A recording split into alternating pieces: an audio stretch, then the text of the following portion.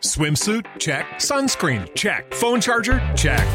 Don't forget to pack the 5-Hour Energy. It fits great in a pocket or carry-on, and the alert feeling will help you arrive ready for anything. Now get 20% off when you use code 5HETRAVEL at 5hourenergy.com.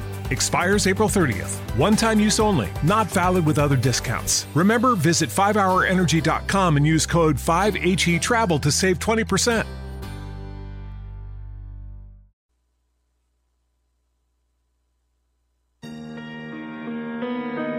Yeah. Philly. Bird Gang. Yeah. They got enemies, got a lot of enemies. Everybody hating on that Bird Gang energy. They trying to take the wave that we on. Check it and respect it, bruh. It's 4th and John. Ooh wee, yeah, we got that loud pipe. This that show, all Bird Gangs alike. Add Gail, E-Rock, Evan, the homie Mike. Ain't no show keeping up in sight. Good question. Yeah. When you watching them birds play, thoughts go through your mind about some misplays. Backstage politics, who's next on the trade block? Tune in to 4th and John, get your answers, bruh. If you be in the city, just know that we get busy. Anytime there's a whole game tailgate, we lit it. Cheering on them birds, singing that fight song. E-A-G-L-E-S, we on, look. We from Philly. If you don't know, we run these streets the same way the birds run that NFC East. Giants is weak, Skins is trash. Cowboys every season whoop that ass. Look, it ain't no competition. We here for those who listen. Want nothing but the facts. That ego coalition. We could give 2 fucks about your trash ass team. Our concern is about that black, that white, that midnight green. The feathers on the helmet, bruh, our hearts indebted. Fly Eagles fly, what it's about, bruh. I said it, look up. But I just gotta know one thing. Are you ready? No! I said, are you ready?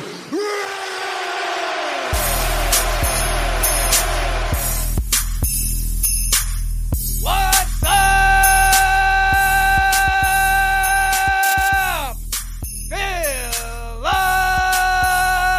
Philadelphia! We are live! Broadcasting from the beautiful new media studios right outside of Philadelphia. Welcome to the 2017 Week 14 edition of the 4th and John podcast. Look, guys, it's been a long time since we've had to march our sorry butts into this studio holding an L. Last time was Week 2 against the Kansas City Chiefs. Congratulations to the Seattle Seahawks. They definitely brought their A-game and wanted it more. We, however, the Philadelphia Eagles, did not. And I know Eagles fans aren't going to want to hear this. But I'm going to be that guy. I'm going to be that guy right now. Maybe it wasn't such a bad thing that the Seattle Seahawks cracked the Philadelphia Eagles in the mouth. Because let's be honest here. Let's face facts. They were feeling themselves. Right? We were feeling them too. Hell, we were enjoying it just as much as they were. But you can get away with sloppy play, poor play calling, conservative play calling, poor clock management, poor execution, overthrowing people, untimely penalties, untimely turnovers, and playing soft in the comfy confines of Lincoln Financial Field against the Bears, the Broncos, the 49ers, but you are not going to win like that on the road against quality playoff teams in the NFC like the Seattle Seahawks. Wake up call, Philadelphia Eagles. This is your wake up call. And listen, this team has character. We've been talking about it up and down for the last 9 weeks, how much character that this team has. We've seen it. They've showed it. But character is not measured on how you behave when times were good, when you're steamrolling other teams, when, as Gail puts it, you're curb stomping dudes, all right? Character is measured on how you react and respond to adversity, how you get off the mat after taking an L. This is going to be the ultimate test for the Philadelphia Eagles. Look, there's only you can count the remainder of the games on one hand. We're coming down the home stretch. This is the Kentucky Derby race to the finish. And right now, I misspoke on last week's intro, through digging through the tiebreakers, the Minnesota Vikings are having the number 1 seed. So the Eagles need to, in the next 4 games, figure out how tough they want this road to the Super Bowl to be. Do you want to? They're going to win the division. They're going to the playoffs. By proxy, they're going to win. They're going to have a home playoff game. But do you want to really go on the road in the divisional round and the NFC Championship game if you so get there? Do you want the road to Minneapolis to go through Minneapolis? Man, that's an uphill battle I'm not sure you're ready to do. And Justin put it on the whiteboard last week. That was an excellent point. I'm not sure they're going to be able to do that. But if you're able to take these teams and the road to Minneapolis goes through Philadelphia, you flip the script. And it's something that the Eagles are going to have to prove next week when Gale and I are out in Los Angeles. Speaking of Gale, he came in hot. He's wearing – nice shirt, bro. Hey. Nice shirt. How you feeling today, Mr. Gale Saunders, Eagles Sessions on Twitter? You got good taste there, guy. I do. I'm feeling everybody's feeling a little somber in here, We got that ass back. Everyone has a plan until they get punched in the mouth, says Mike Tyson. Gale with the quotes. We got punched in the mouth, but we also shot ourselves in the foot. We had opportunities. I mean, you go up to Seattle, of all places. That's where you curb stomp Seattle in Seattle. That makes a big statement. They could have made a huge statement. They didn't. Now we have to handle all the trolls on Twitter. Yep.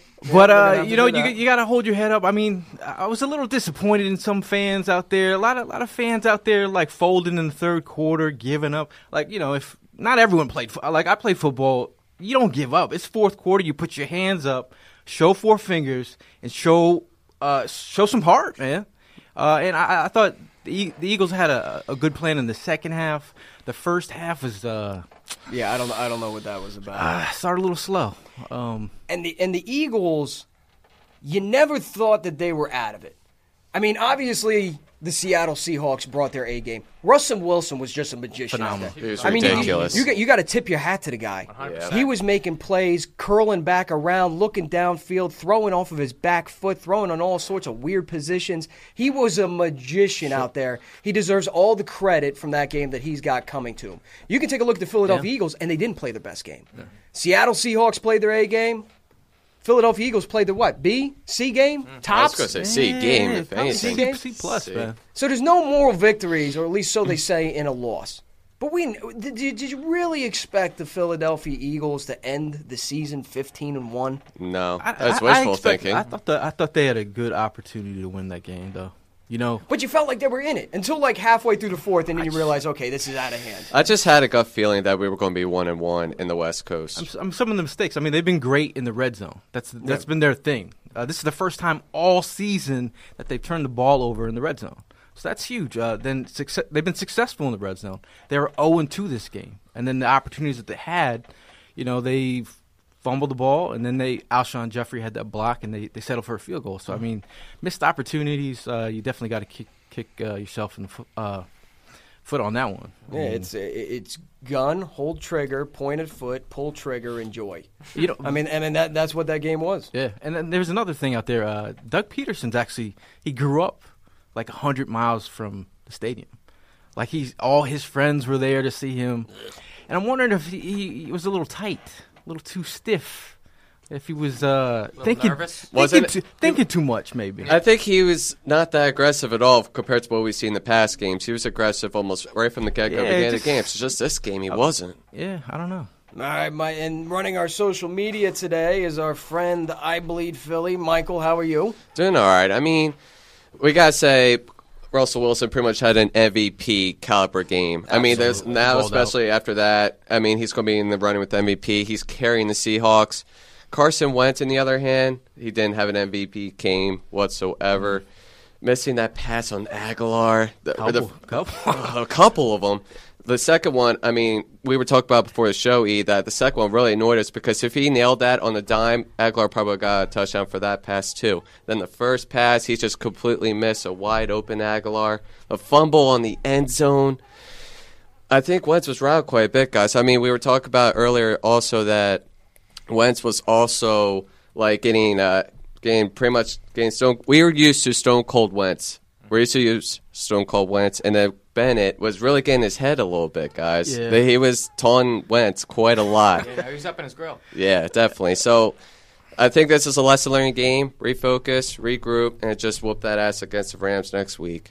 I agree, 100%. You got to prove it against the Rams.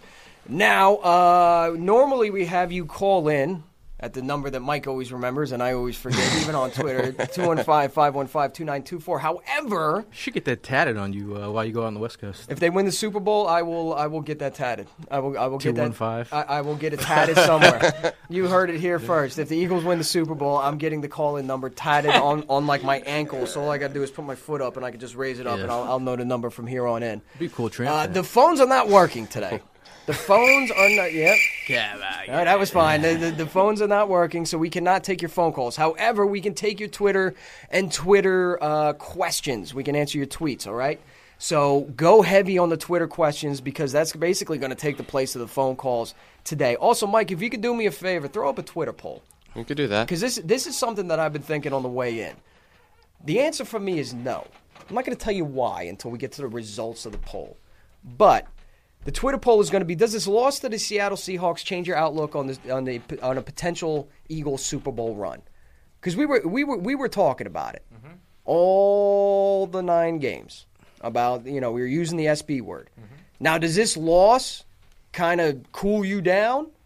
In other words, does this loss to the Seattle Seahawks change your outlook on the Super Bowl, on the Eagles' chances for a Super Bowl, yes or no? I'll be curious to see the answers. Make sure you time it right so we can get the appropriate response. Yep. Working the soundboard today is a buddy, Evan Bubblegum Ear. How are you, sir? I'm doing all right. I got to be honest. I got to send a message out to the people of Philadelphia, all right? All right. The sky is not falling, okay? Okay, I agree. You know what I'm saying? Because, remember that this team started 10-1, right? They started 10-1. They were the best record. They had the best record in the NFL. They won 9 games in a row. They can't like we said before. They weren't going to go 15-1. It would have been awesome if they did, but it was a pipe dream. It's really hard for some teams to do, and there's a reason why not many NFL teams have been able to go 15-1, 16-0. Admittedly, Carson Wentz had probably his worst game this season, as did Doug Peterson. Doug Peterson wasn't ready, prepared at all. He wasn't ready. And his clock management was very Andy Reid-esque. He also, one thing I noticed, Big V was getting torched all game long. He had absolutely no help sent to him whatsoever. Yep. And the one thing that gives me confidence going forward into other games is that the fact that, how did Russell Wilson beat us? Think about it. He took... What I saw a lot of the game was he was taking 20-yard dropbacks, just he would get the snap and he would just sprint right backwards. And what he was doing was outrunning our D-line just enough time to be able to find a man downfield. Now, not everyone in the NFL, hardly anybody, has Russell Wilson's wheels, man. So that's going to be a problem if we play Seattle again, but our D-line is going to be able to contain a slower quarterback. I mean, they see Jared Goff next year, they're like, exactly. That guy's got they're going to tear his ass up. Yeah, when you look at the quarterbacks that the Eagles have lost against, yes, you talk about Alex Smith, a guy who can throw and can throw on the run and scramble out of the pocket. You take a look at guys like Russell Wilson, who, again, just a magician. Right. Just a magician out there. We're not making excuses today. We're tipping our caps to the Seattle Seahawks. And in the prime of his career. Is that, year 5 now? I mean, he looked like Michael Vick in Madden, back when, if you used the Michael Vick over Madden, Yeah. you were cheating. You can't use him. Yeah. And that he's literally that in real life. I mean, he was amazing. I was so interested to see on how our defensive line would, how they would do. Yeah. I'm not surprised. I mean, Russell Wilson has been that whole offensive unit. He's been their leading rusher. Team. I mean, look at that play. I mean, it was 3rd and long. He gets rushed out the pocket on the fly. He just pitches the ball like he's been doing this. Did they talk about this? That was all improv, man. I went to bed at night. I was like, did Mike Davis and fucking Russell Wilson talk about that? That shit was bothering me all night. It went too smoothly, dude.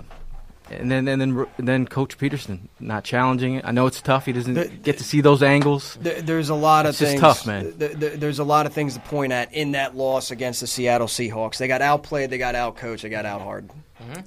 The Seattle Seahawks just wanted it more. They just wanted it more that game. But I'll agree with you, Evan, that the sky is not falling.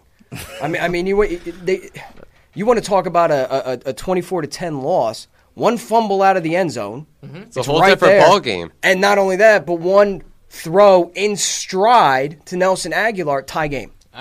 And if Peterson kicks the field goal. And if Peterson kicks the field goal. Now, you can argue. Some people thought in the beginning they should have went for it at midfield. Some people thought a punt was a good idea. Some people thought that going for it was a good idea. Some people thought that kicking a field goal would have been a good idea. There was a lot of questions. But in the end, you lost by 14 points. And those 14 points, you can look at two specific plays and say, you could have got 7 here, you could have got 7 there. It would have been a tie game. And then if you kick the field goal, which you know he's able to do. He bangs them from long. That Alshon hold was huge, though. And the Alshon, you can go back and look over it. But we got beat, and that's okay.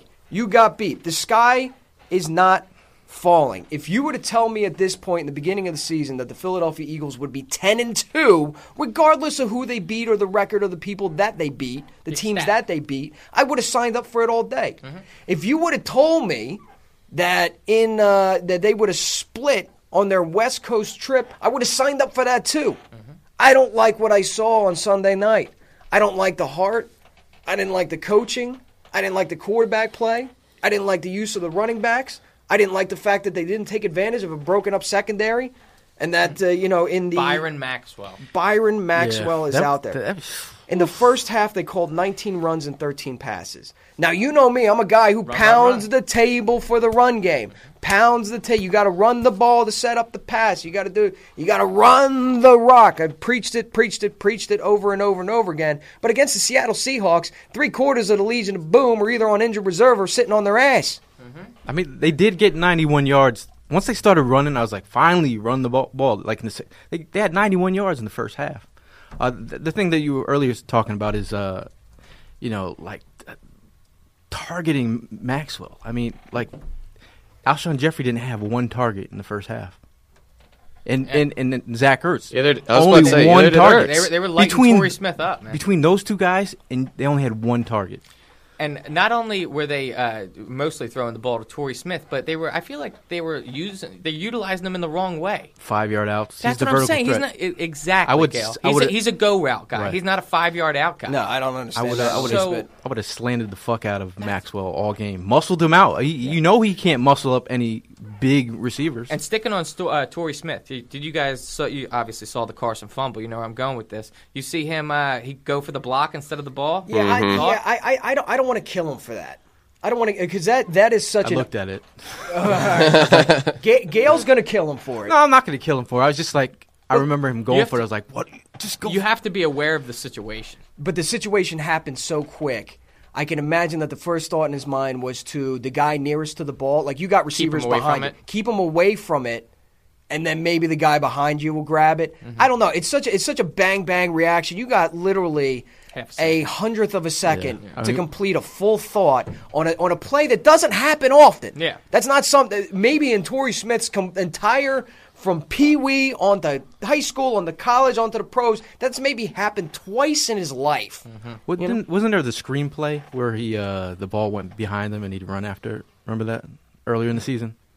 And we were all talking about it. Oh, yeah. It's situational awareness. Yeah. So, I mean, it's just 2 times. Yeah. But I'm not gonna harp on him. Carson's got to get in. Carson's got to get in on that. I mean, another thing was Jim Schwartz. Let's talk about defense for a sec. Jim Schwartz, there were some questionable calls, like the one that they did 0 blitz. I believe it was 3rd down and long, and then Russell Wilson just dropped back, chugged it down the field, gave the ball, went for a touchdown. Ryan McLeod got completely burnt on that play. There were some questionable calls from Jim Schwartz as well. So I really wanted him to blitz like in a nickel situation. Yes. Nickel cornerback on the left side and have him play zone on the other side just to see what it would do. Show some more exotic looks. I seen a couple times where they had the wide 9. They had him collapsed in, and then they had Brad coming up the middle, but he was a little bit late, and he had a poor angle, and then Russell Wilson still got outside. I was like, fuck, this motherfucker's going to kill us all game if they can't get him this way. But, I mean, he was making some great plays. And then we got they had McKissick, who's a former wide receiver. They converted to running back. They moved him out. They must have watched that Theo Riddick tape on Kendricks. expose you. You can expose Kendricks out wide, man. Like he will always bite the inside move. Always. You can look at the Christian McCaffrey. Theo Riddick did it to him like 2 times. So that's something to think about. Teams might expose that. So. And not only did they get outplayed, I mean, Carson Wentz clearly didn't have his best game from an accuracy standpoint. 100%. Although I'll say Carson has got a little bit in him. He's got a little bit of I saw a little Brett. Saw a little Brett Favre in it. I know what you're talking about. Did you see that? Yeah. That little scramble out of the pocket and then flip it. And then flip it, and then all of a sudden your butthole gets tight real quick. You're like, don't! And then you're like, do! And then he goes and gets the first down. And then that play where he was rolling out, getting tackled, falling just over. Launches it down the field. 51 yards, I think it was. Dude, that was an amazing play. Arm talent. But you can't look at this loss and look at a couple of amazing plays and ignore all the negative facts, including the fact that Doug Peterson just flat out got coached. I mean, when you take a look at the way the Seattle Seahawks attacked the Philadelphia Eagles defense, right? Quick passes, a lot of rub plays. All right, so if you quick passes, rub plays, not only you're nullifying the defensive line and those blitz that Bradham was a little late on, but now you're creating space on some pretty good corners because you're just running through traffic. That one touchdown pass at the goal line, that wasn't even a rub play. That wasn't even a pick play. That was just simply, I think it was Baldwin going through traffic. You can't compress that amount of bodies and that amount of space and not have dudes running into each other. The offense knows where they want to go. The defense is guessing, and while the defense is guessing, they're banging into each other. And Baldwin is a solid route runner. Like, he's one of those guys that, like, quick twitch. And then him and Russell Wilson, those, they're right in each other's head. They're a good dynamic. Like together, they'd come in this room and wear the same T-shirt like me, and they know what the other person's gonna do. But yeah, I mean, I love Doug Baldwin. Not this past week, but I love the way Doug Baldwin plays. Though it was a loss. You got beat pretty much in all phases of the game. You didn't play your A game. They did, and despite getting beat. And despite playing poorly, and despite the mistakes and the out-coaching, you still win the game. You didn't get your ass kicked. That's a good sign. That's a good sign. Yeah. That's a good sign. What we need is a better sign. Because now you take a look at the playoff picture, and things have changed a little bit. Change a little bit. Number 1 seed now belongs to the Minnesota Vikings. The road to Minneapolis goes through Minneapolis. That is a scary thought. If you think of that Vikings team, and I'll shit on Case Keenum all day, but he is having an outstanding year. Yeah. Can't deny 9 in a row. And the thought of going to Minnesota to play in an NFC Championship game where that fan base is going to be frothing because they know in 2 weeks they're playing to have, they might not be at the game, but another home game. Fucking nuts. How much of that is an advantage for the home team to go into the Super Bowl and go right to the fucking lockers? Yeah. The familiarity with the freaking with the locker room, with everything that's going on. The moment's going to be less big because they're home. You know what I mean? Number 1 seed would belong to the Vikings. They get a bye. Number 2, your Philadelphia Eagles. They get a bye. Number 3 seed, the Rams, who we play upcoming. 4th seed would be the Saints. 5th seed would be the Seahawks. 6th seed would be the Panthers. Looking from the outside in, you've got the Falcons, who did us absolutely no fucking favors. Thank you very much. You got the Lions, the Packers, and the Cowboys. Before I get back into the top 6, there's one team in there that I do not want to see in the playoffs, whether it be home or away, and that is the Packers. We need them to continue to lose games. We need Aaron Rodgers to start playing some. I got a feeling he's coming back regardless. He is. They said week 15 is the goal that he's coming back. He's on my fantasy roster, sitting on the IR. You know who you're playing? You. Yeah. Stingray. Yeah. Stingray. The NJ Stingray All-Stars, man. I do not want to see the Packers. They need to continue to lose games. I don't want to see them at Lincoln Financial Field I don't want at to see all. Aaron Rodgers. At all. So to sum it up, the Rams would play the Panthers and the Saints would play the Seahawks. Now, our road for the rest of the season, you got the Rams. It's going to be a tough team. It's going to be a home game. We're going out there. We'll touch on it. Then you've got the New York Giants at home. Bad team, banged up team. However, maybe playing some inspired football. That's how to improve. Eli Manning's coming back. McAdoo. I mean, can you imagine what it's like at the New York Giants training complex the day McAdoo and Jerry Reese were fired? They must have been popping champagne and throwing dilly to the pit of misery with you. Dilly, You know our good friend Cobb Pizzle was really happy. Did you guys see his YouTube video? You know what? Every time I tried to pull it up, it wouldn't load for some reason. Really? I've been waiting to see it. He was going apeshit, man. He really was. He just kept bribing that he wanted McAdoo do shit out.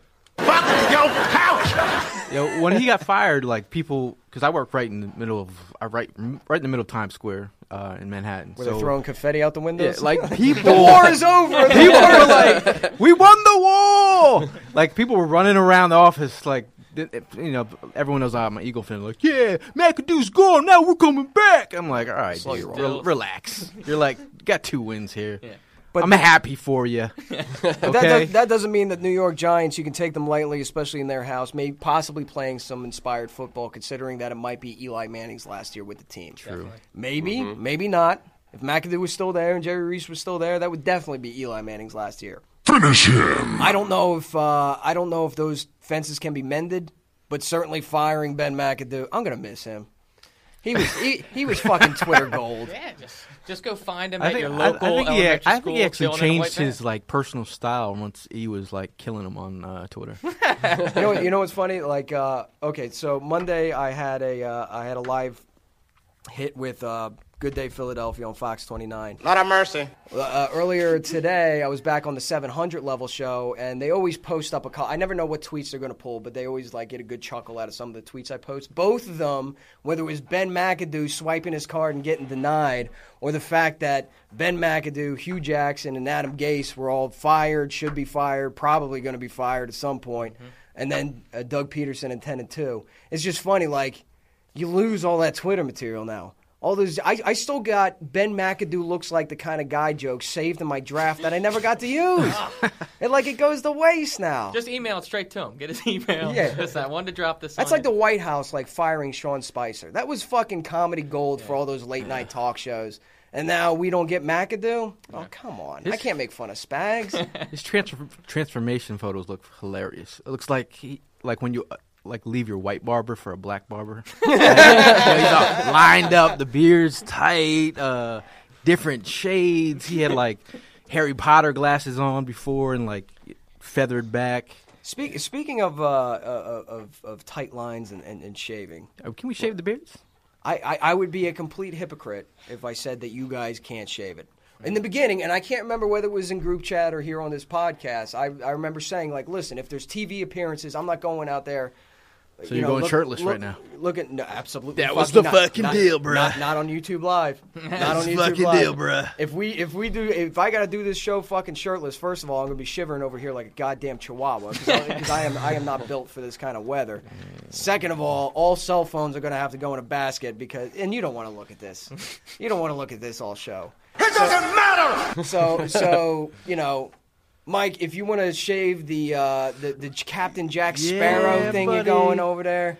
Did your family get upset at Thanksgiving about you? You were talking about everyone was talking about his grandfather. Papa Hearn was not too happy with the beard. Although the rest of my family was just shitting on me. Apparently, before I walk in the door, I get because my grandfather. The first thing he says to me is, "Oh, it's not that bad. Everyone's saying what's up. Go fuck yourself." It's like he's got a groundhog wrapped around his chin. That's a Wolverine beard. That's a nice one, dude. It is, but I just want to clarify. I heard all this correctly. I can take this motherfucker off. We can take it off. All right. At first, we might have to take one last picture. So I can Photoshop you on a box of Lucky Charms, or something like that. If there's any listeners out there with a unused machete that they don't have, maybe they could lend to me so I can fucking take this thing off. Yeah, I can bring in some clippers next show. Yeah, I don't see That's right. You used to do the barber thing. Shave it. Yeah. It's going to be a bigger job than just a regular straight edge. You got a lot going on. You're going to need a weed whacker. All right, getting to the point that I was trying to make.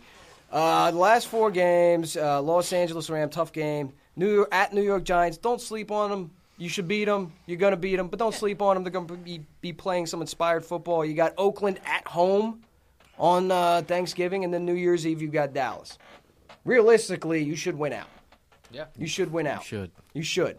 You should. You better. If we lose, I'm saying if we lose against these Rams, then I'm going to be pretty much worried. Like, I mean, I'm going to be panicking. This Ram game is super imperative. I mean, if you don't win this game, because you got to look at the strength of victory wins. Right now we're at 375. Behind us, the Rams are at 407. New Orleans is at 472. Seattle is at 385.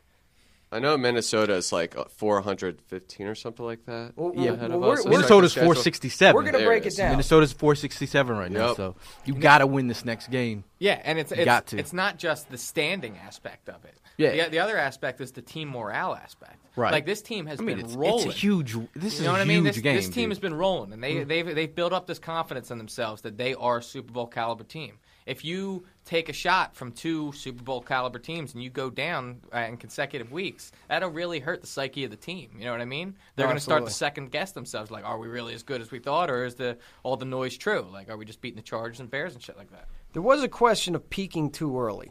You know, that was something that, you know, people or critics are the Eagles, not only haven't they played anybody good, are they peaking too early? Going back to the intro, maybe a loss wasn't such a bad thing in the fact that it refocuses this team, but also, too, you reset the peak. Yeah. You know what I mean? You hit the reset button on that. And people are talking about the Chiefs, 5-0 at one point in the season. Oh, they're going to go to the Super Bowl. They just lost to the Jets last week. They've been in a tailspin. Lost like 6 straight. Yeah. They're 6 out of their last 7, I believe. Yeah, they're 6-6 right now. Yep. But they're looking across the NFL, other teams that are 10-2, and the pinnacle, like the Patriots, are also 10-2, who have also lost to the Chiefs, and they've also lost to the Panthers. We have lost to the Chiefs, and we lost to now Seattle. But no one's like losing their shit up in New England because they lost 2 games. People seem to forget that we lost the game, but we were fucking rolling teams a few weeks ago. Yeah. It was the point differential wasn't even close. You know what I mean? Yeah. Like, why I'm saying don't panic is if we're beating teams, regardless of how good they are, by 28, 28, 28, 23, I mean, you just got to regroup. I mean, go back to 2015 when we had Chip Kelly and they broke out those 53 Angry Men shirts and we went up to New England. The 53 basic bitches. 53 basic bitches. Wow, how far we've come. Right? And they go up there and fucking beat New England Patriots. New England Patriots go on a run in the playoffs, make it to the divisional, the AFC Championship. They end up losing to the Broncos, who won the Super Bowl. Yeah. So, I mean, it doesn't, one loss is not going to define your season. It's just how you move forward. How do you guys regroup? How do you bounce back? Exactly. And listen, a lot can change from now until the end of the season. A lot changed from when we were sitting here last week to now. I mean, you lost home field advantage throughout. You still got a first-round bye. You're still the 2nd seed. You're still in the hunt and everything. But a lot can change. We heard Doug Peterson in his post-game rah-rah speeches talk over and over and over again. It was almost cookie-cutter. What did we say? We wanted to be 10-1 when we got off that field. And what are we right now? Those doors. Now you're 10-1. Yeah, now you're 10-1. All right. We said this week we wanted to be 12-1. Or going over and over and over again. It was almost cookie cutter. That's why Doug needs and this team. You preach that over and over again, and you keep steamrolling teams. Sometimes that message is lost a little bit because again, you're smelling yourself. It's like an E-Rock intro. Explain. Wait, whoa, time out. Elaborate. I'm just saying that we got a new sound on this board from Brandon that was pretty spot on. It was pretty spot on. We had the last week. We had the E-Rock intro competition. We did. I think I killed it personally. I hate the brand. I think I pretty much nailed it. I was doing the what Black in the Preacher entire E-Rock. fuck are you talking about? You didn't like the Black Preacher E-Rock version? Hey. Bad Albert version. We're gonna get to Brennan's audio because it was comedy gold. It was strange. We were looking at it was like me looking at a mirror. Now he's a thespian by trade. All right, he is an actor. So what he does is we're gonna get into it. Let me make this last friggin' point on the playoffs. All right. So looking at our schedule, I mean we should win out. We should. Doesn't mean we're going to, but we should. Those are winnable games, especially next week. Even though it's a good team, going to be a friggin' home game. We'll get into that too. You take a look at the Vikings' remaining schedule at Carolina, versus Cincinnati, at Green Bay with Aaron Rodgers returning, and then versus Chicago. You know, they might they might lose a couple of those. Mm-hmm. You take a look at the Rams' remaining schedule versus Philadelphia, at Seattle, at a surprising 8-win Tennessee Titans team, and then versus San Francisco. They could lose a couple of those games easily. The Seattle Seahawks already beat them. Yeah. Philadelphia Eagles beat them too. All of a sudden, now they're down 2 games in the well, things change. The New Orleans Saints at Atlanta versus a New York Jets team, right? At versus Atlanta. That's weird to have like Atlanta 2 out of the 3 weeks. At Atlanta versus New York Giants versus Atlanta at Tampa Bay. Buccaneers are miserable. They could lose a couple of those. Seahawks at Jacksonville. That's a tough one. That defense is dude. Jacksonville is quietly being like, and nobody's talking about them, obviously, because they're down in Jacksonville and they don't get any media coverage. Yeah, the defense. But shit. Jalen Ramsey and crew. They are nasty. But they ain't got no quarterback. Yeah. Seahawks are at Jacksonville versus the Rams, at Dallas versus Arizona.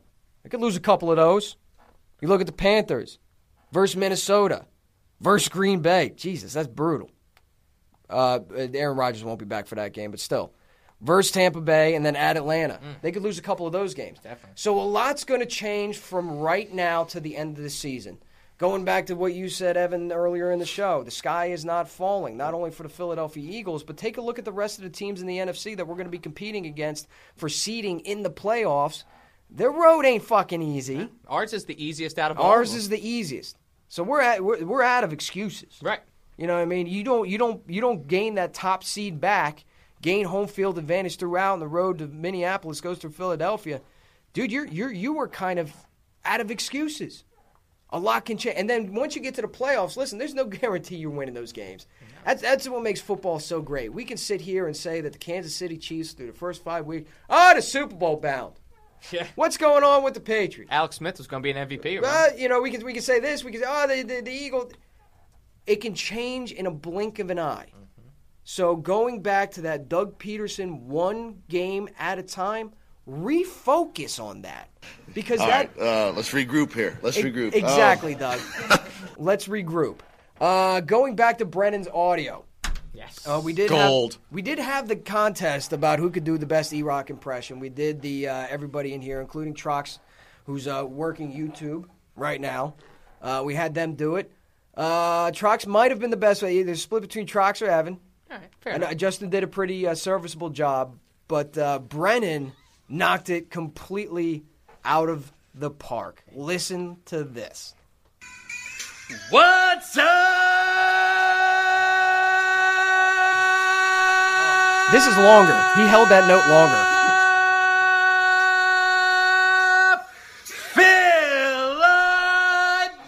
Philadelphia! We rasp and everything. Are live, coming to you from the beautiful New Media Studios right outside of Philadelphia.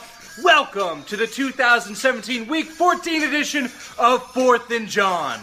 Boys and girls. They even got the boys and girls. They had a rough go of it last week. They didn't really do exactly what they thought they were going to do. They lost the game to the Seattle Seahawks. But you know what? Jesus I'm not that worried. Because you know what your boy E-Rock said? He said, we're probably going to lose a game on this West Coast trip. I said that a couple weeks ago, but I'm still not concerned because as of right now, we are still very much in contention for that number 1 seed in the NFC playoffs. Now, I'm going to throw it to my man, Gail Saunders, Mr. Eagle Sessions. Gail, how's it going? That was pretty good. I'm a little kind of fucking bad right now. I'm with it, but I'm still pretty fucking excited about this game. You did good. All right, and now we're also gonna throw to Mr. Mike. He's gonna do Mike. Skill. How about them cow? Fuck, they won. Yeah, I love it. Yo, Brennan nailed it. We're gonna leave that open for like one more week. We're gonna leave that one, but man, did he nail it? You were gonna have to do like a phenomenal job.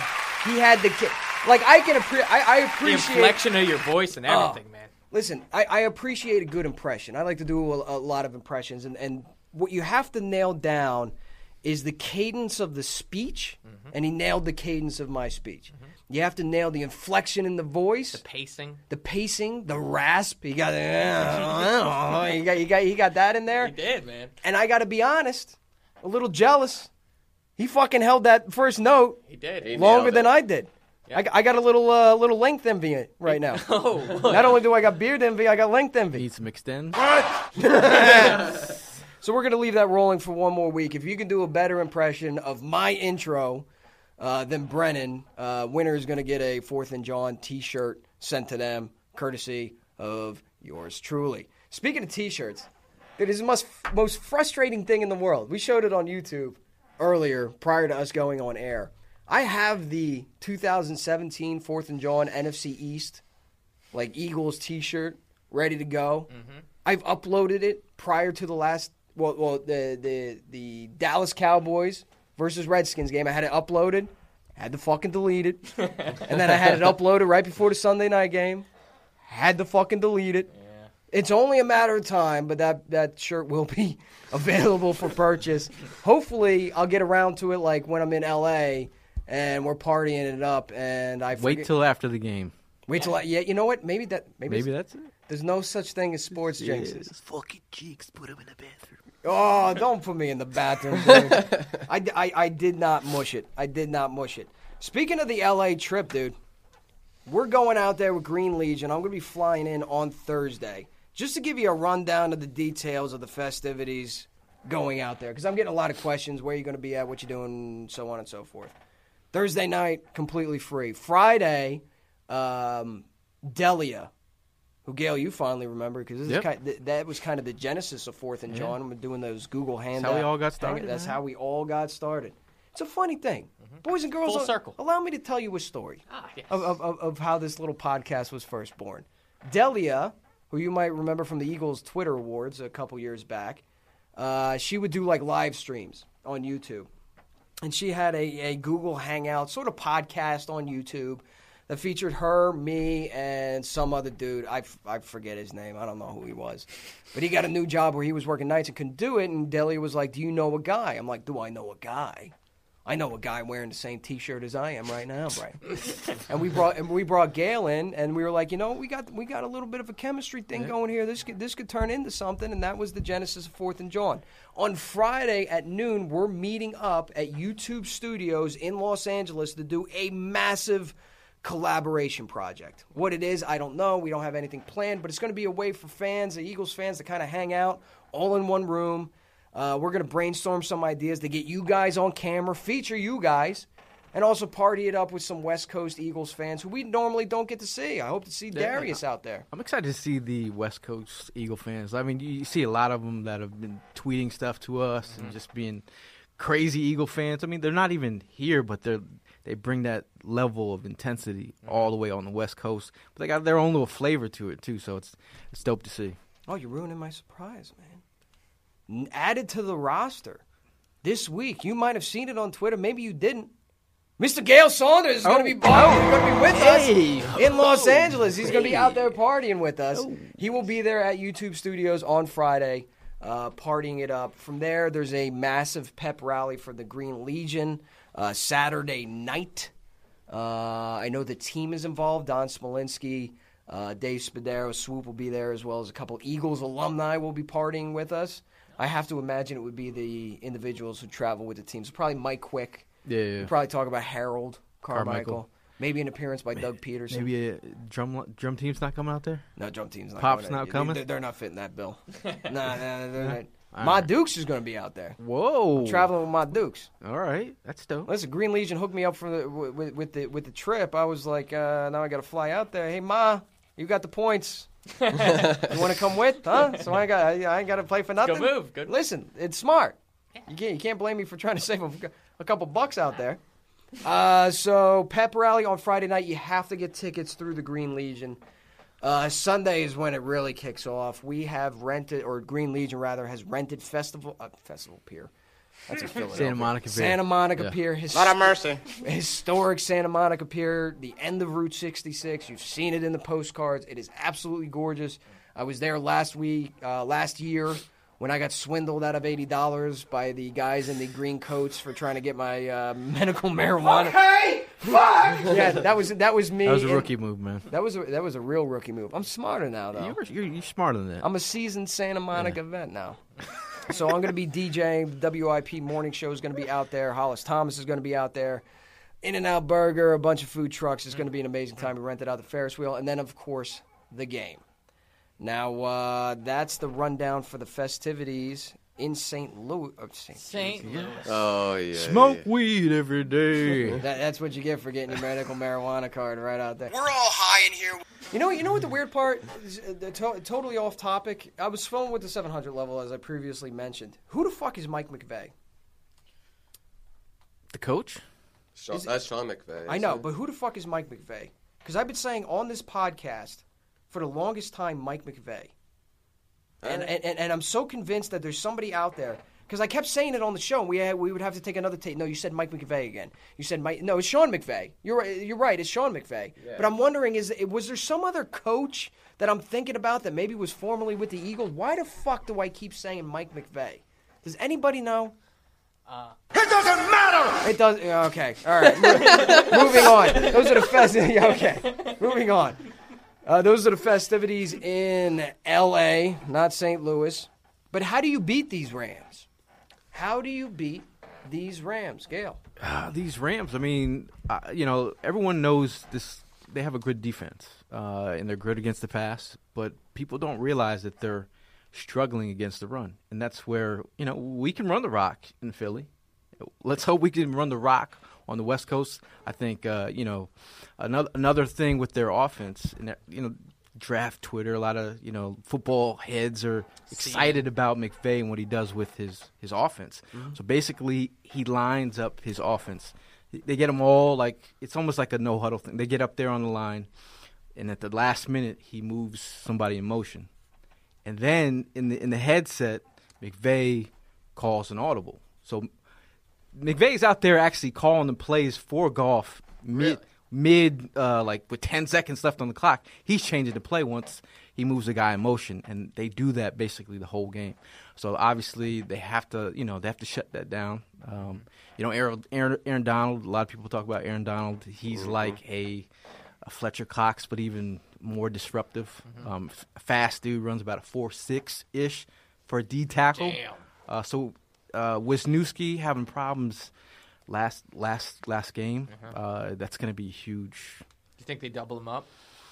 They're going to have to do something because we got pressured the most last week against the Seahawks, and we got to do something. Aaron McDonald's going to do some damage, but I think we run the ball. We run the ball down their throats. This is the Giants game.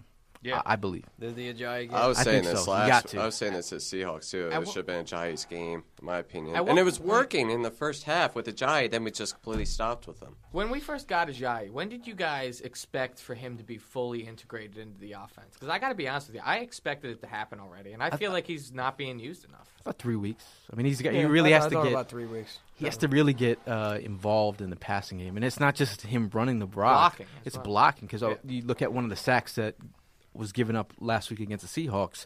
That was on a missed block from Ajayi. Mm-hmm. So blocking is a huge part of being on the field on third down. So I mean but you still got to incorporate some Ajayi in there, man. Yeah. Like he's a guy that can create, and I think against a good defense like this, you got to have a guy that can create. Yeah. Last week against the Seattle Seahawks, when I see a team with a winning record, I take a look at their losses, right? Mm-hmm. And I don't got time to break down tape and all that, but I like to look at the numbers of the losses and see if I can find a common theme. Why did they lose this game?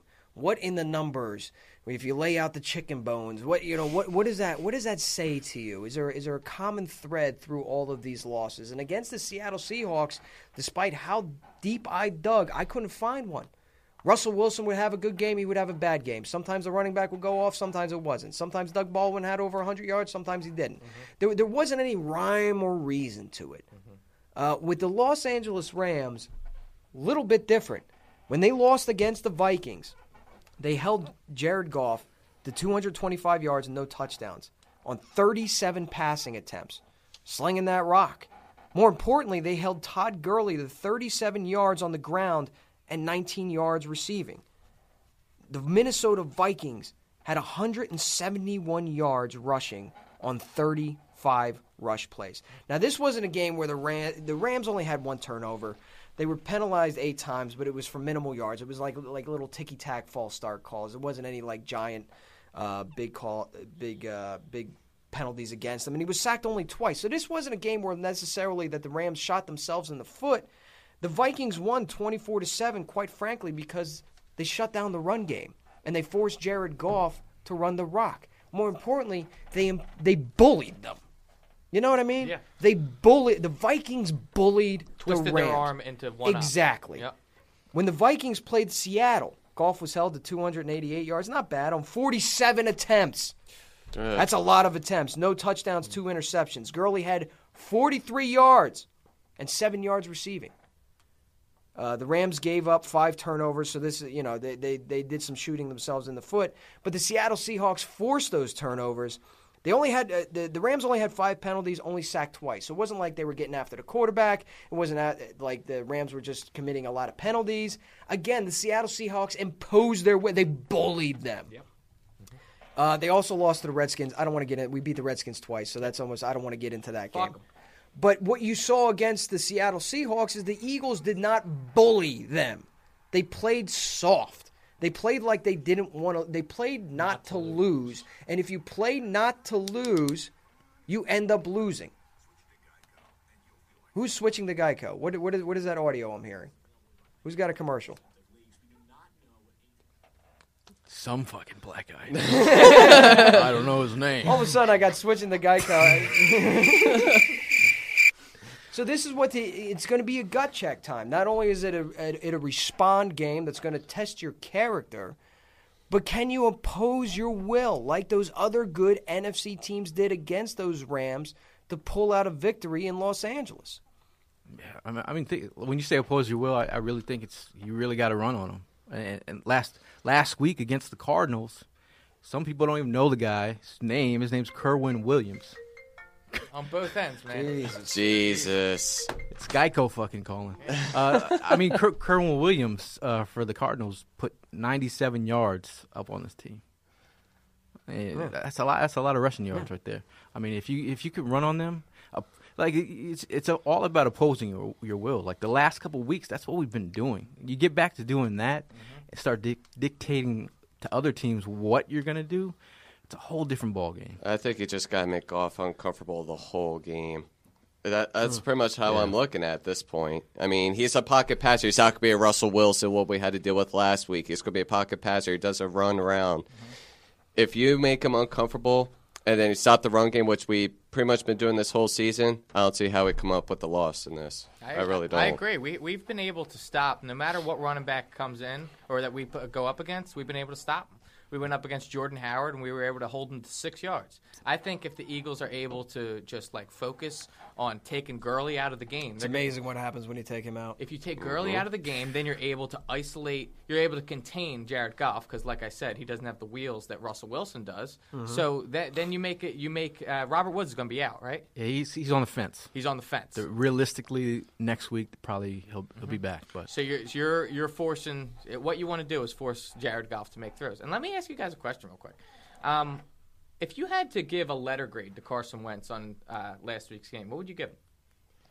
C+. I was going to say C-. I mean, the first half, it was a real struggle. He was struggling. And then you look at his stats, what he did in the second half, he exploded. That's why his stats came up. He had over 300 yards. He went 29-45 with an 86.2 rating. That one interception, though, came off of just a junk ball at the end. It was. It was like just a try, really. Yeah, it was just a last-second throw into the end zone. The point I'm trying to get at is that we've got a different Carson Wentz than last year, and that's, blaringly obvious. But the point is that he doesn't, aside from that fumble, he doesn't turn the ball over with any sort of consistency at all. He's very protective of the ball, and when he misses, he doesn't miss into defenders' arms. He misses. You know what I'm saying? Misses wide open passes. But he keeps it away from defenders. Well, yes, you know what I mean? I mean, the stat that he broke, it was 135 consecutive passes without an interception. Mm-hmm. I mean, that's pretty impressive. Mm-hmm. And that was just on whoever the fuck wants it on the last throw of the game. It could have just held it and it wouldn't have mattered. Yeah. We were down by 2 touchdowns. I'm with Gale on it. It's a C+ grade. When I take a look at the fumble in the end zone, stuff like that's going to happen, but you can't let it happen. Yeah. When I take a look at the overthrow on a beautiful play-action setup to Nelson Aguilar. Was it Nelson Aguilar? Yep. Yes. And then when I think about the underthrow, when there was nothing but Nelly and green grass in front of him, that's 7 right there. So, but also, too, I blame a lot of it on Doug. Yeah. Like, you should have been more aggressive. You know what was out there in the defensive backfield. You could have let Carson Wentz open up the playbook. And not for nothing, they came out of the second half, they came out no huddle, right? Mm-hmm. Yeah. Which Carson Wentz always starts getting his tempo. He always starts getting his groove. He always starts feeling more confident when they go no huddle. They drove all the way down the field, and then to have that fumble just felt like that was like they just, fuck it. Whatever they thought in the locker room, whatever rah-rah speech, whatever adjustments they made, they come out, they go no huddle, they drive the ball right down the field, fumble it on the 1, it's out the back of the end zone, Seattle ball, and that was it. Do you blame it more on Carson being like seemingly a little bit rattled by Seattle's the 12th man, as they call him, or do you blame more of Doug Peterson's lack of game planning? There was times that Wentz even said that there was times that he was struggling trying to do an audible play and the players couldn't hear him. So I was going to say I think the 12th man definitely played a toll on it for sure. I just feel like at the same time I think Doug and Wentz, like even Doug said this past press conference, he said that they didn't practice well the whole week before Seattle. Yeah, that's on him. That was double it. I almost wish he didn't say it. Yeah, because that's the more concerning part. Even Kelsey actually said it too. And Malcolm Jenkins kind of alluded to it. Like, look, if you practiced and you gave it your all this week, you got nothing to worry about. He raves about practice every week, too. Yeah, when you've got players echoing a sentiment that should have never been spoken, that the coach made during the post-game press conference, like, that's concerning. Not only did you lose, now you're going to tell me and your players are going to echo it that they didn't have a good – that's what I talk about when you're smelling yourself. Mm-hmm. Listen, when you're feeling a little overconfident. I love the dancing. I love the electric slide on the sideline. I love the bowling in the end zone. I love the posing for pictures. But if you can't focus during the week, that is a fucking issue. Yeah. And you cannot go into the playoffs like that. That's almost the reason why I'm like, hey, good thing. Listen, I would have rather come out of there with a W, but it's not necessarily a bad thing that you get smacked in the mouth. It's the wrong time of the season to catch yourself slipping, man. And it's better that it happened during the regular But they caught season. themselves. Yes, I was going to say that. Yeah. Well, that's to be determined.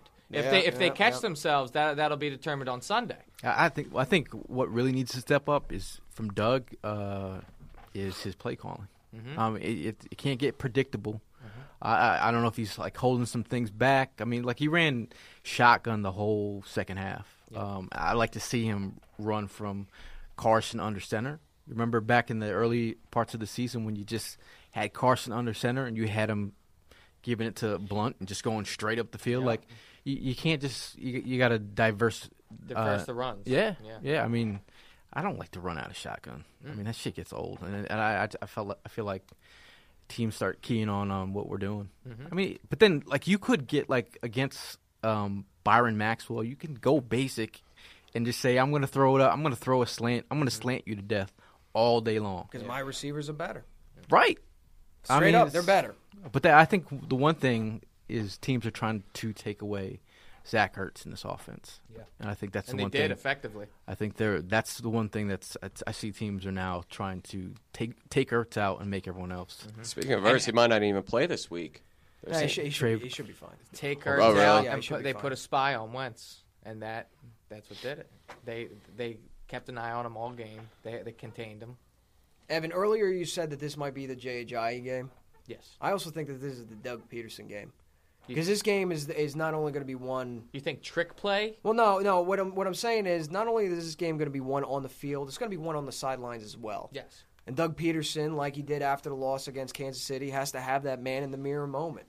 Like, look, this is going to be on you. It's on you to make sure that these guys are prepared to play. Mm-hmm. It's on you to make sure that offense is taking advantage of the weaknesses of the defense. Mm-hmm. It's on you to be aggressive. It's on you to not let the defense dictate what they're going to do to you, but rather you dictate what you're doing to the defense. It's on you to win the time of possession battle. It's on you to take advantage of the matchup. It's on you. And on Jim Schwartz's side of the ball, listen, Goff is a system quarterback. He's a different quarterback under Jeff Fisher than he was under Sean, right? Not Mike, Sean McVay. McVay has implemented a smart, intelligent system that's tailor-suited for Jared Goff. But with that comes tendencies. Gale talked about it earlier. He's calling a play, then he's audibling when the guy's in motion. Mm-hmm. With all that comes tendencies. You need to take Jared Goff out of this little cradle comfort zone that he's in, having Todd Gurley and having this coach in his ear telling him what plays to run and where to audible. If you give those different defensive looks, because, look, they're going to game plan to you. If you give them those different defensive looks and you blitz, whatever it is you have to do, take Jared Goff out of his little baby comfort zone. That's on you.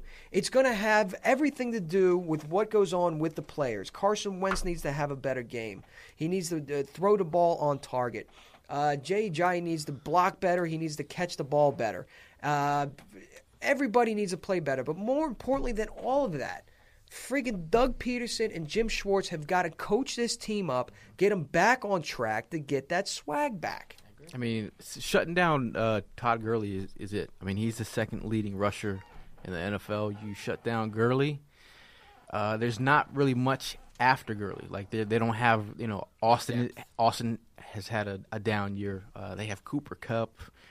Sammy Watkins is their deep threat guy. Mm-hmm. He's averaging like 17 yards a catch. So a lot of his big plays come on like screens or a deep bomb of some sort. But everything really works around that run game. So if you rattle that, then it's like, all right, Jared Goff, you beat us. And Schwartz, I believe he's a seasoned coach. He's a veteran coach. He's got to know what to do to dial up some pressure for Goff. What I want to know is where was the Doug Peterson that was wanting their players to pull their heads out of their ass? Where was he during practice this week? Because, like, if they had a bad week of practice, it sounds like there was zero, like, he was feeling himself. They thought that they were riding too high, they'd be able to come in and they could beat anybody. I don't think he had the right amount of pressure. A little bit of humble pie. A little bit of humble pie. And you know what tastes like shit on top of that humble pie? Humble pie don't taste good. No. I don't like it. Humble whipped cream? Well, the whipped cream, the toppings. Sprinkled with. When Marcus Smith, tweeting after the game, talk that shit. And that last interception. Byron fucking Maxwell. I mean, God. Again, I'm not going to sit here and make excuses for this team. We this entire hour, we've been pointing out every flaw that they had during that game, what they should have done better, and why. We got to tip our hats to the Seattle Seahawks. But just having that stacked on top of it, ugh. Boy, that tasted like shit. Yeah.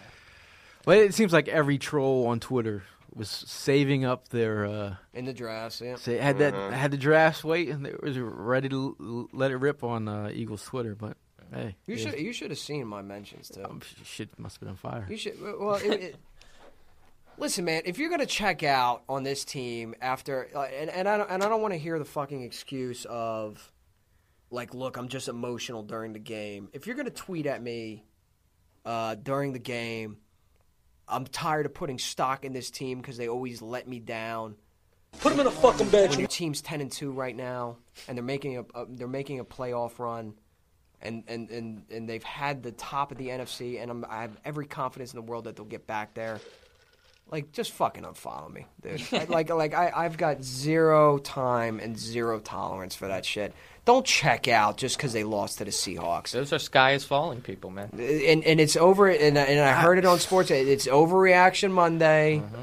Oh, we can't beat anybody good. Here we go again. Stuff like that. Why are you so mad, baby? Listen, some people. I'm like, dude, are you really an Eagles fan? Like, you follow this team so closely, but you hate some of the players. Like, you just hate a lot of things about. Why do you watch the Eagles, bro? Self-loathing. I don't get it. Something to bitch about. I've had the best time of my life as an Eagle fan this season. Yeah, it's been fucking a long time to feel this way and feel like confident and feel like what I'm seeing on the field is what I'm actually thinking.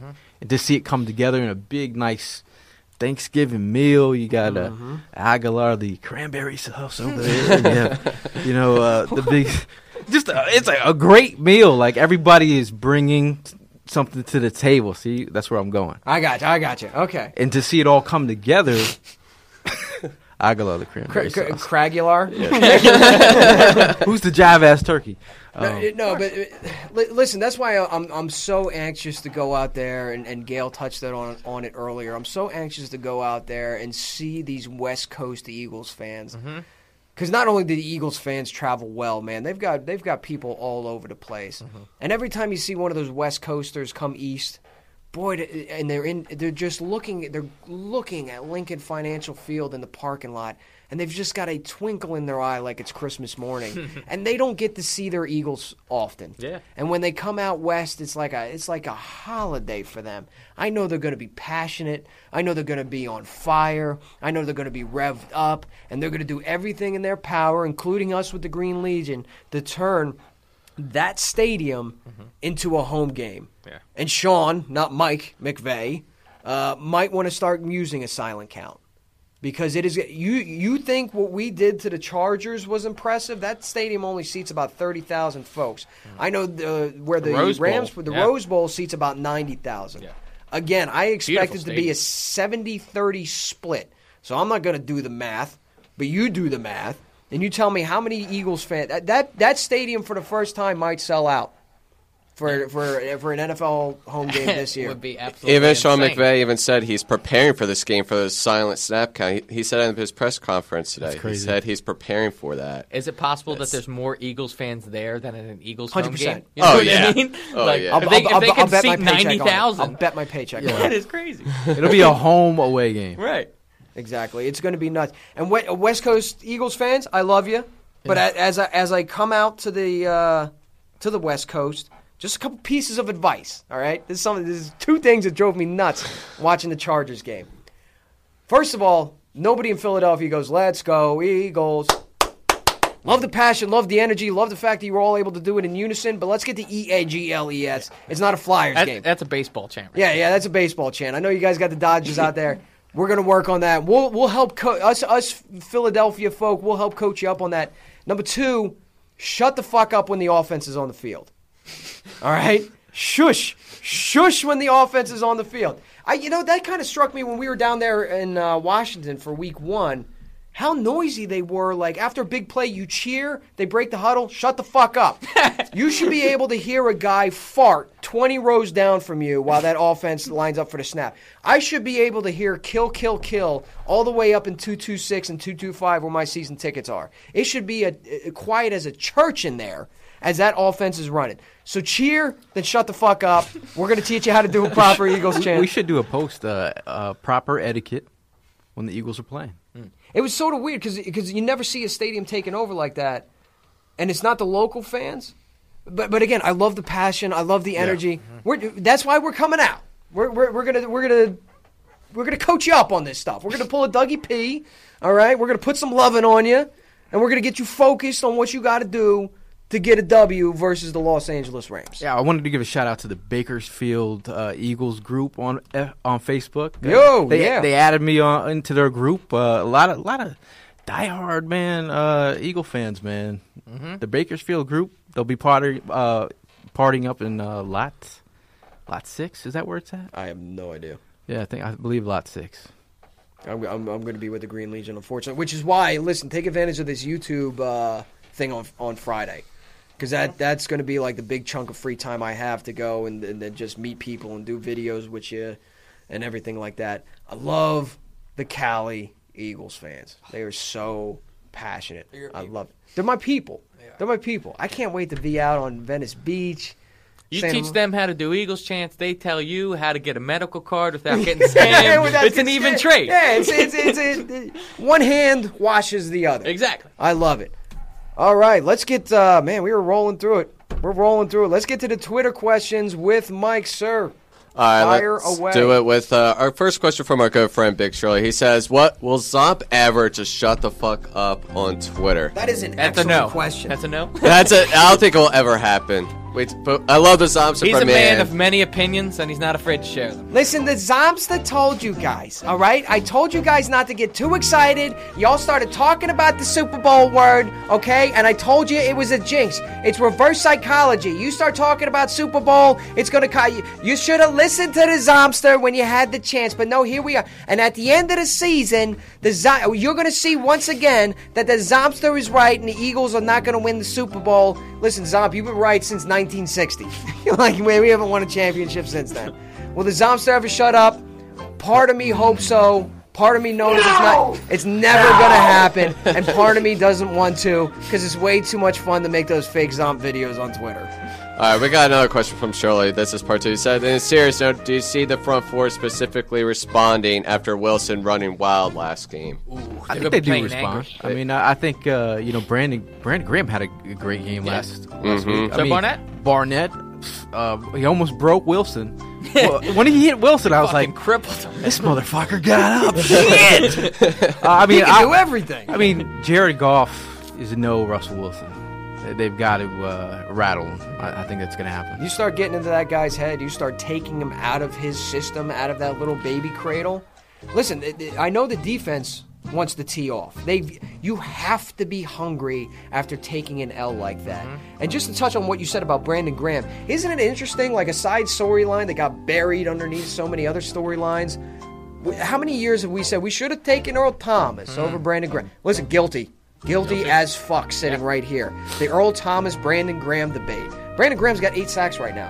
Yeah. Here's a guy who never puts up like huge numbers, but is always hustling. I'm wrong on Brandon. I've been wrong on Brandon Graham for the first 4 years of his career. But now all of a sudden you look at it, and yeah, Earl Thomas is a quality safety. I don't know where this defense or defensive line more specifically would be without 55 in there. I think honestly, we were just talking about it a minute ago. We were talking about how Jared Goff has McVay in his ear before the play to tell him what audible to call. Well, how mentally strong does that show how Jared Goff is? Like it's not his brain that's working the game; it's the coaches. So if you go into Jared Goff's house and overload him with Eagles fans, I think he's going to be rattled. I think he's going to be a little bit shaken. But it is interesting to see the difference between, poor coaching and really offensive-minded football. Yeah. Like the difference between Jeff Fisher, who's been in the league forever but gets a shot every season to coach, and then McVay comes in here and implements his system more suiting to Goff, and he looks like a completely different player. So it really tells you what the system's marrying to the players, how important that is. But yeah, Carson Wentz is not a product of the system. Carson Wentz is a product of Carson Wentz. He's an elite player. Jared Goff is a product of the system. Yes. We have 2 sample sizes with Jeff Fisher and with Sean, not Mike McVay, all right, to where we can see the difference. Take him out of his system, let that defensive line tee off on him. Yeah, we'll see. Yeah. We'll see. We'll see what happens. We were also talking about Brandon Graham a second ago. Did you guys hear that Brandon Graham is resisting signing a new extension with the Eagles? Yeah. Did you guys hear about that at all? No, I did not. Pro Football Talk, they said their sources are saying that Brandon Graham has been pushing back on the efforts to ink him a new contract for extending him for a few more years. So he might want to get more money. How long is he currently under contract? Why not? It's till 2018. He says earning $6.5 million in salary this year. Next year he'll be due $6.75 million. And then he'll also be 31 years old when the contract. But then you sign a contract early.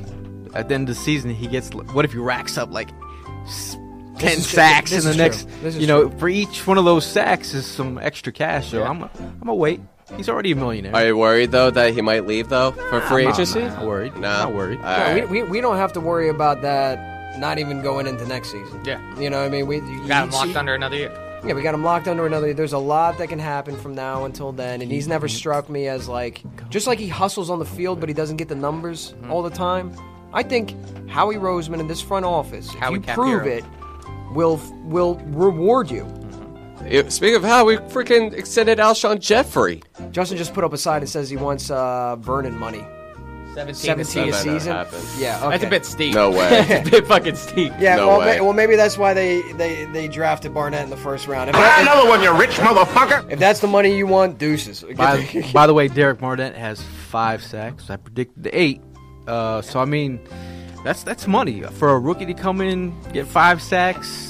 You got another free agency period. You got another draft coming up. You have a lot of time to decide what you want to do with Brandon Graham.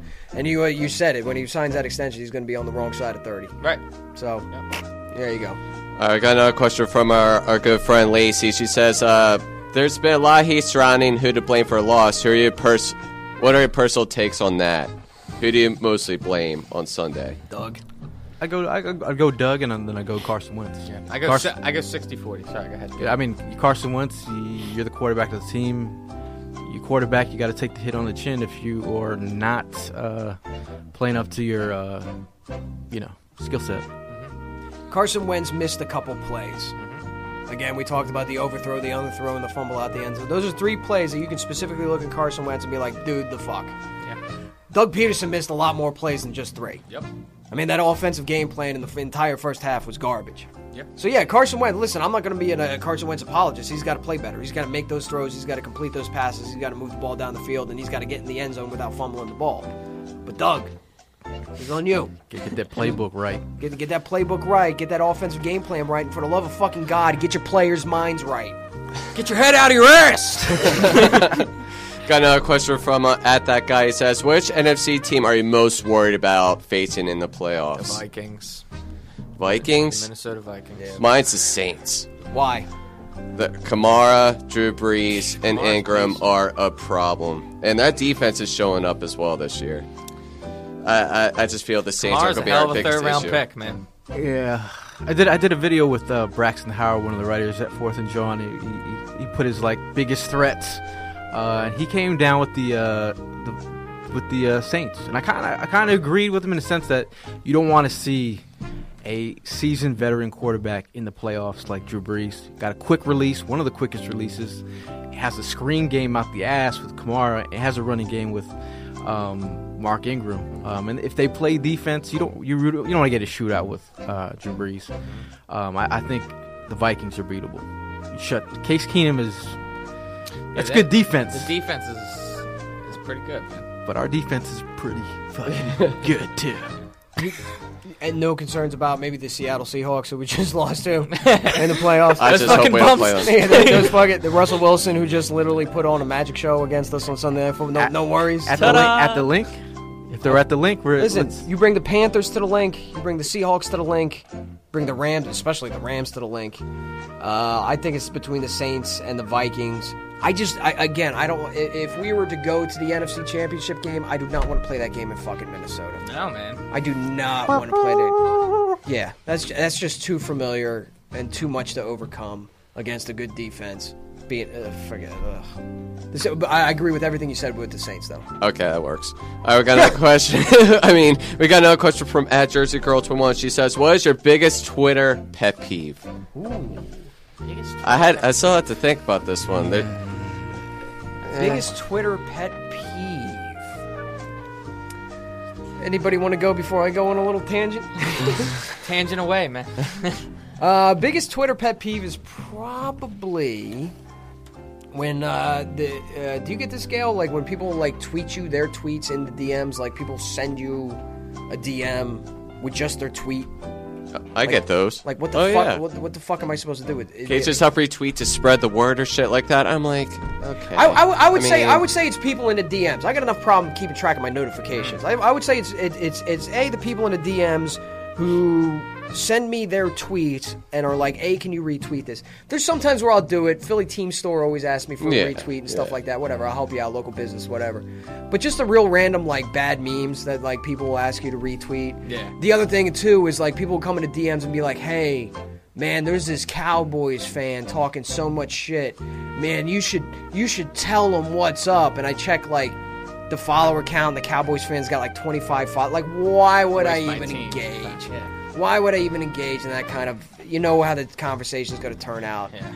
I'm sure my followers don't want to see me arguing back and forth, with people. Or like people on Twitter going back with there's some tweets I say like months ago, and then they recently search your tweet and be like, really? "Oh, I was right." You? Really? Yeah, I get that quite a damn bit. It's annoying as hell. When people want to pull up old tweets from Hot Take, when these freezing cold takes, when these fake football analysts who put NFL at the end of their name to make them sound a little better, and are Hot Take machines because they keep retweeting Pro Football Focus stats and come out with so many hot takes that they're wrong on 70% of them. Oh, but the one they were right. They're going to go back in January and pull up your old shit and say, see, I told you so. Listen, if that's it, everybody's got their Twitter niche, right?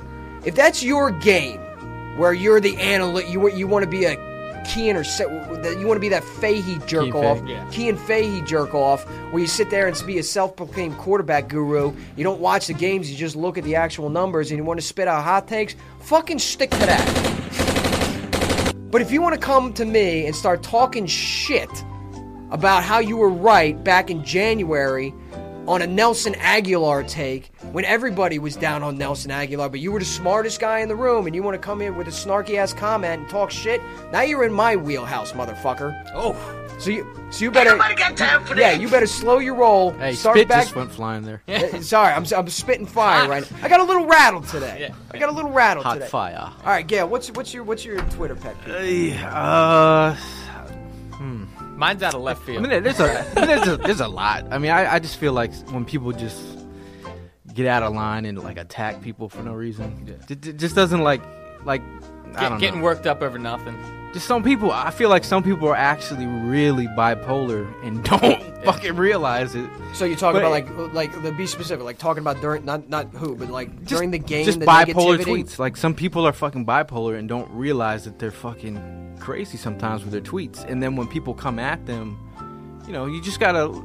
Just the timeline can get crazy sometimes, and people don't realize what they're actually saying. Especially sometimes. Eagles Twitter. I forget whether it was Chizzy or somebody tweeted early on Monday morning. So what time do we all start arguing? And it was like, not now o'clock. It's now o'clock. Let's fucking go. I don't think there's another. Like, listen, I don't check in on Giants Twitter. I don't check in on Redskins Twitter, or Dallas Cowboys Twitter. But I don't think there's a fan base that argues more internally than the Eagles. And that's passion right there. Broken family. You know one guy, Rigo on Twitter. Rigo, the Cowboys fan on Twitter. That's Tommy's fucking boys. Oh my God, he was going nuts after we lost Sunday night. I love Rigo for this reason and this reason only. Anytime Rigo tweets you with some fucking bullshit anti-Eagles tweet, you can go back and search keywords that it's the same thing that they were saying last year about the Cowboys. Mm-hmm. So if he gives you some shit take about the Eagles and how well they're doing right now, go back and it's the same fucking thing how he was puffing. And you can screenshot them. I have a new thing on Twitter. Like, I love the 4-picture story timeline. I also love a brief story by Rigo. And it's something where he tweeted anti-Eagles, and it's the same fucking thing that he said that was pro-Cowboys. Feel free to do that at home. I'm sure it drives him nuts. Yes. All right, we got another question from @NoOneLikeD. Our boy DC Darrell. He says, if we were due for a humbling loss on a 9-game win streak, do you think the Vikings are due for a regular season or playoff loss soon? I think so. It has to happen. I mean, if you want to get first round. I mean, if you get Aaron Rodgers back, he's been dying to play. Yeah. If you catch an L from them. I think their loss is at Carolina. I think they're going to lose to the Panthers Sunday. I just had that feeling that Carolina is going to come up and just, they're at home. I just feel like they're going to rattle Case Keenum on Sunday. Cincy's sticking it to the Steelers last night. Yeah. That was a rough game. That was a crazy watch. game. That was a crazy game. Not only from the penalty standpoint and how Did you notice when that game ended? It was like midnight. Yeah. Because there was so many delays and stuff like that. That was Shazier. And God prayers bless, up man. to Ryan Shazier. Shazier. No, listen, it is a harsh reminder of how difficult or how dangerous, rather, this game can be. And no matter how you tweak the rules and make it safer for players, shit like that is going to happen. Yeah. There was nothing dirty about it. It was a routine tackle, and he had a spinal cord contusion. And I'm not a fucking doctor, but that don't sound too good. No, we need too fucking easy in here to evaluate that. Yeah, we need Dr. Doug. He's gonna be all right though, right? They're waiting for the swelling to go down. Yeah, I read that within the next 24 to 48 hours is the crucial time as to whether he's going to get like movement back in his legs or not. That's a scary fucking thing, man. Like you're out there, he's trying to get his team one step closer to the Super Bowl, and then he leaves. He might not even fucking walk again, man. Like that is. I mean, that's the reality when people heavy, like bro. fans out here are bitching about like a player trying to get extra money. Yeah, like it's a violent game. Yeah. And if you've never played football before, I mean, you're really putting your life on the line for some fucking entertainment for some douchebag on a couch who doesn't even appreciate what the fuck you're doing. So unpopular take. I had no problem with the Juju Schuster. Hell no. I had no problem with the Juju. Everybody was talking about there's no place in the game for that. The announcers are going nuts, and we can't have this in the game. I'm like, the Burfict was eyeing up the running back. He had to block somebody, and that was the closest guy who was going to make the tackle. If you're not only did he jack him up, but all of a sudden you see that's number 55 on the ground. What's up, motherfucker? Yeah, I might have done the same exact thing. I just laid out. This guy? Yeah. I just laid out. You guarantee I'm standing over. He's a known offender of like knocking people out. He's a known asshole. He's like Ndamukong Kung Su. I mean, he's just an asshole. I mean, in my office, I have a blown up photo of Chuck Bednarik standing over a knocked out. What's his name? Frank Gifford. Yep. So I mean, I was like, yeah, that's. I know it's an unpopular take. Some people will agree and Juju got suspended. I had no problem with that hit. And yeah, it might have been taunting, but sometimes there's a time and a place for it, and you better take those opportunities because they are rare. Totally worth it. I mean, after Shazier went down, it was like a weird thing with the injuries. So I think for him to stand above that was just kind of timing was poor. But if it's on another different stage, rookie wide receiver laying out that big ball. It's awesome, bro. Yeah. I thought it was awesome. Good for them. All right, since we have 4 minutes left, we're going to do the Twitter poll. And then the Twitter poll was, does the loss to the Seahawks change your outlook on the Eagles' chances for the Super Bowl? And then I want everybody in the room to answer. 78% of people say no.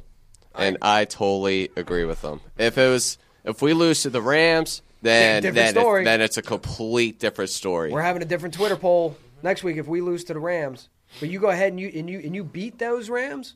All right, listen, again, if you were to tell me in the beginning of the season, at this point, the Eagles would be 10-2, I'd sign up for that all day, every day. If you were to tell me that going out to the West Coast, the last 5 games of the season, this West Coast trips, that you were going to split it, and I prefer you lose against the Seahawks rather than the Rams because I feel like those, for seeding purposes, are going to be more important, I would have signed up for that too. So nobody in this room likes what happened during the Seahawks game. But I don't think that really should deter us. Based off of the sample size of the other games that they gave us, that should deter you from thinking that this team is anything other than what they are, and that is a 10-2 team. Yeah. I mean, I'm going to say no. I mean, obviously, I'm fucking flying out there to see this game and see it in person. This is the kind of game you can't just sit back on your couch. You just want to do the backstroke in it. I think this is so important for this team to like actually get over this hump. And show what kind of team they are. I think, sky's the limit still. I still think after all these games that we watched this season, we have yet to see a perfect game from this team. And we're 10-2. You're right. You're absolutely right. So if this team puts it together perfectly, it doesn't normally happen every week. But, hey, sky's the limit, dude. Yeah, I completely agree, Gil. I don't think I opened up the show saying the sky is not falling. And that's exactly how I feel. If, like you said, if they come out and they come out slow against the Rams and they lose that game, then I'm going to get a little trepidation. But as of right now, I mean, like you said, like we've got enough of a sample size. We have absolutely been rolling teams. Just one loss is not going to convince me that we're not the team I've been seeing all season long. Man up, man. Man up with your fucking feelings. We're 10-2. Right. Just relax. Shit happens. Take an L. Yeah. Just relax. And I'm going to say it again as I said it in the intro. All right? Character is not... This team has character. They've shown it all season. But character is not defined on how you behave when times are good, when you're blowing teams out, when you're celebrating in the end zone. Character is measured about how you react and respond to adversity and how you get off the mat after you take an L and get knocked down. So let's teach these LA fans a little something about an Eagles chair. Fuck! God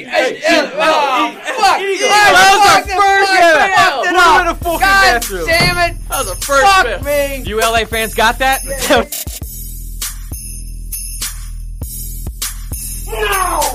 No! No! Finish him! Fuck your couch!